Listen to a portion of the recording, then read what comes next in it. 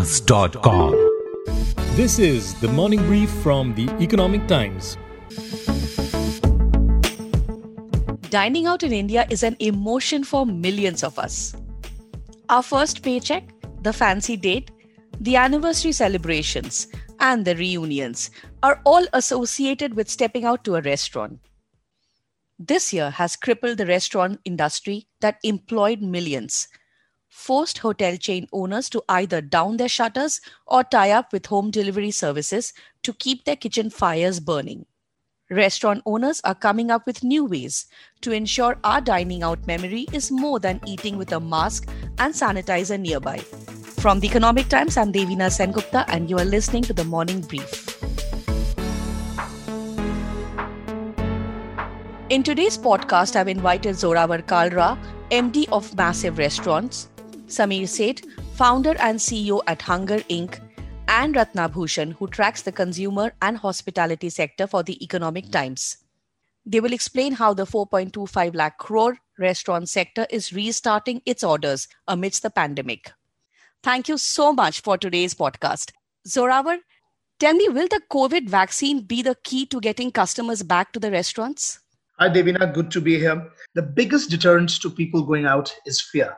The fear of the virus, the fear of the unknown, the fear for the health of their own as well as their loved ones, the fear of taking the disease back to home. So that's the biggest reason why people are not stepping out nowadays, despite the opening up of the restaurants, bars, and pubs. The fact that vaccines are around the corner is definitely a positive move in quelling and removing that fear. Because once the fear ends, people will start going out the way they used to in December of 2019, when the only corona they knew was a beer. Sameer, do you agree with Zorawar out there? Is it going to take that long for customers to venture into restaurants? Hey, Divina, great to be here. And I do agree with Zorawar. I think fear is the single biggest deterrent right now that we're seeing. While people have slowly started coming back, it's still definitely nowhere near where it used to be. And I think you'll see sort of behavioral changes also sort of affecting what we see. Eventually, if you are in sort of corporate hubs such as us in BKC or Lower Parel, and you see work from home continuing for a while, it is going to affect the business model in the long run. But I think the biggest thing that needs the vaccine is going to help with is a change of sentiment.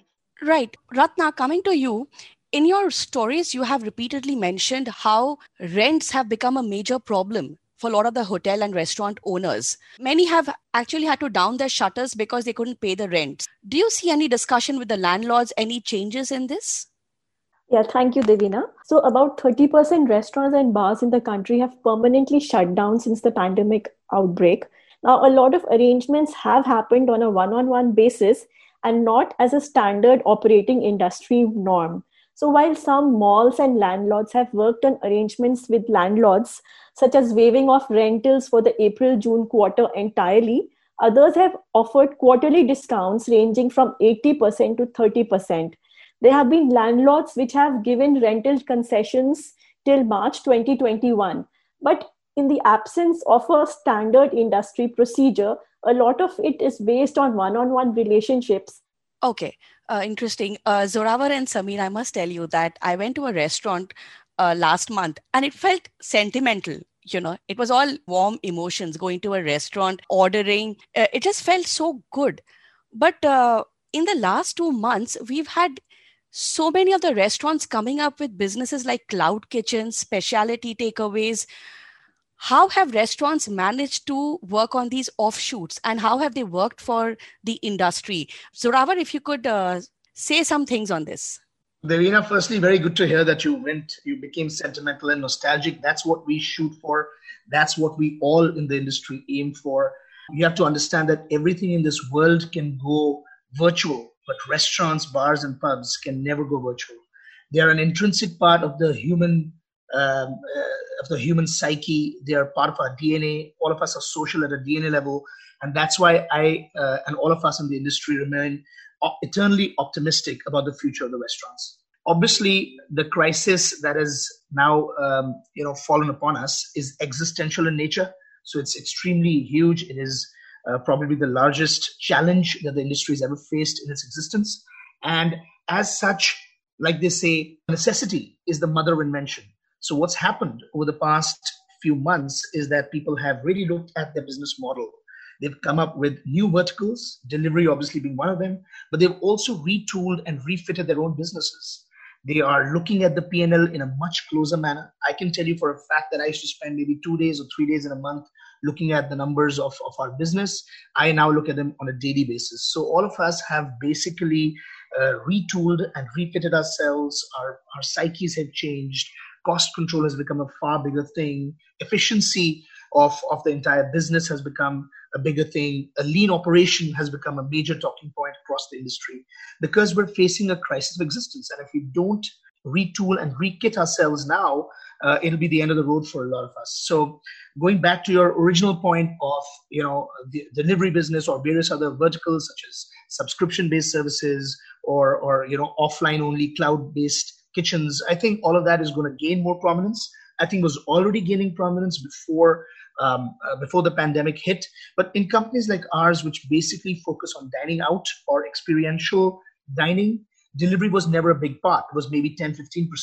But we now expect it to become 25, 30% of our overall business going forward. And yes, we are also looking at developing some very cool new concepts that are for delivery only. A lot of people will not expect a masala library to be able to deliver food.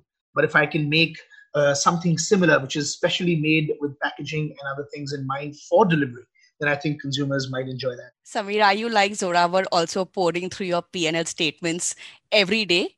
I think there's no option but to do that, right? And I think to what Ratna was saying in terms of whether it was negotiating with landlord to make sure that you survive through this period based on whether it's relationships, whether it's the conversations with them, or sort of innovatively looking at what we can do in a time where, given that what we do is making sure that we provide an amazing experience once you walk through our doors, and that's no longer available to us. And we've sort of worked really hard over the last few months to figure out how do we take that experience to people. The biggest aspect which we always work on is the service of it. And that obviously, while logistically you can get the food to them, it sort of moves away from providing that service. So we've digitally figured out through WhatsApp hotlines, through our own websites, which provide detailed instructions on how to sort of plate the food at home, etc., to even sort of a whole sort of series of Zoom classes, which have done really well for us. And now, obviously, as things are reopening, we're looking at how can we make sure that we almost future-proof ourselves to another event like this. For us at Hunger Inc., the large part of this has been based on something we launched just before the lockdown hit, which was at Bombay Sweet Shop. And it's been heartwarming to see the response to Bombay Sweet Shop so far. Sameer, I must tell you, my Diwali sweets did come from Bombay Sweet Shop. But amazing to hear right. That. But one thing you mentioned very important is ambience, the experience. Now that people are venturing into restaurants, of course, with slight amount of worry, there is this ambience, that speaks of dining out. How are restaurants figuring out what to do about the ambience amidst all the social distancing measure? Our point of view on this has been very clear. Let's take the fear out of it, right? And how do you take fear out of something is to communicate really clearly. It shouldn't feel that you're walking into sort of this really sanitized and white space where all you have to do is, as you, I think, mentioned earlier as well, use sanitizer, eat your food and leave. At the end of the day, the reason you were emotional about walking back into a restaurant because it meant something. And going out to eat and food means something to all of us. And we want to very much sort of bring that emotion back. That's very nice, Sameer. But Ratna, just when Sameer and Zorawar are talking about diners coming back to restaurants, there is a question of second wave. Not a question. In fact, there are discussions on second wave. Is the industry now afraid of more sanctions and rise in customer fear of venturing out again, considering COVID fears are back? Yeah, absolutely, Devina. Even post-pandemic, volumes are expected to be just 30 to 40% of pre-lockdown numbers. Just the other day, I was talking to a very large CEO of a QSR company, and he was saying that we do not expect dine-ins to be pre-COVID, at least for another 8 to 10 months.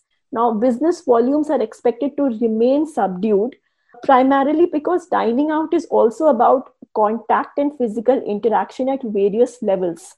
So getting back consumer confidence is entirely dependent on external factors. So while hygiene checks, digital menus, and physical distancing are as much a top priority as the menu itself, building and inspiring consumer confidence is essential. That will be the cornerstone of the industry's turnaround. And that is not going to happen in the midterm. It's a long haul. It's going to take a year at least. Right. Zorawar wanted to understand that while there's discussion of customers coming in, what I wanted to ask is, what about the staff? During the COVID, we saw a lot of the workers heading back to their native places. Do you now worry about the staff coming back, and is there a fear amongst them? It's a very loaded question. First, I'll give you a little background. The restaurant industry is the second largest employer of human capital in India after agriculture. There are 7.3 million or 73 lakh people directly employed. This does not include the ancillary industries such as entertainment, such as suppliers, vendors, DJs, so many other industries that are inextricably linked to our industry, and that's employing several million more. One of the biggest challenges right now for all of us to restart has been in retracing and getting our people back. All the companies in the industry, I think our number one priority for all of us in the restaurant sector has been to get our people back as soon as possible, open up as soon as possible so we can re-employ them all. We can give them opportunity, we can give them hope. Because right now the biggest problem with a lot of these people that have gone back is that they're losing hope. And the faster we can open up, the faster business picks up, the faster the restaurant timings can go back to original timings, the more people can be brought back into the workforce. So yes, it has been a bit of a challenge, but it's improving. We, for example, have been able to man all our restaurants now over the past 2 to 3 months, and people are so excited. You know, Devina, there's an extra pep in their step. You know, I think this is like an automatic vacation, a forced vacation that we all had to take, and it's rebooted and recharged our batteries. Sameer, coming to you, when Zorawar mentioned the cost part, wanted to understand is that when you all have so many tie-ups with the Zomato, Swiggy, etc., what about the commission charges? This is an unprecedented crisis. So is that getting worked upon? Because that's a high cost as well. These conversations with delivery operators has been ongoing even before the lockdown. And honestly, I think it's high time that they also understand that at the end of the day, what restaurants provide as a service on their platforms is critical for them. So the sustainability aspect is absolutely critical as we sort of look at moving forward. It's the same conversations that we've had with our landlords as well.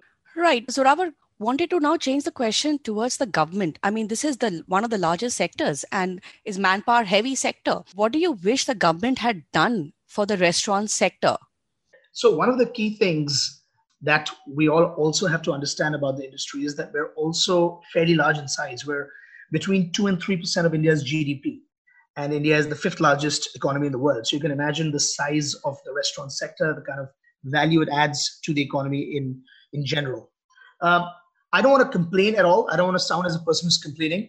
I think the government has limited resources. They don't have the kind of funds, for example, the way England has. England was able to come up with a scheme which was called Eat Out to Help Out, which was worth £500 million. Now, we can't expect that from the Indian government. I don't think the coffers will allow that. However, we definitely feel that some help should be given to the industry. Our industry is personally one of the 3 biggest hit industries. So we need that help, some form of commercial help, some form of easing off of the various norms, waiving off of fees, availability of very cheap working capital loans, simple things like the GST refund. Like we're, as an industry, we're one of the few ones that do not get an input tax credit on GST, which is a very, very big problem for all of us because in the organized sector, your rents and all your other costs that have GST linked to it are basically more dear to us by 18%. At least changes to the system can be incorporated, ease of business can be introduced so that the sector can survive.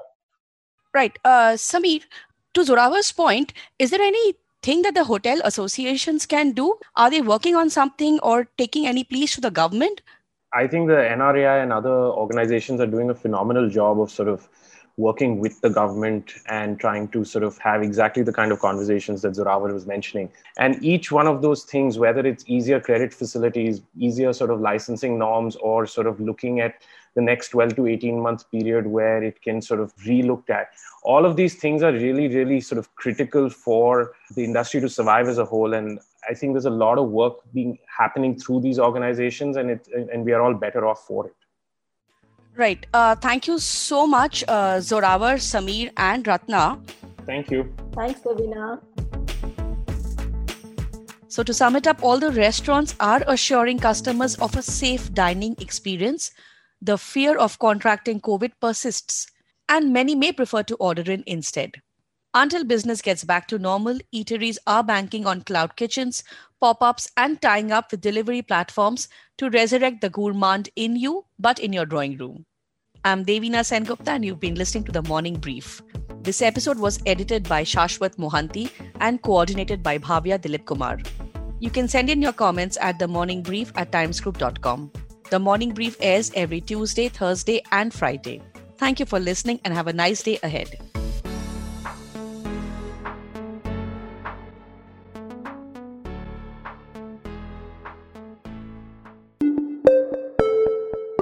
Avaz.com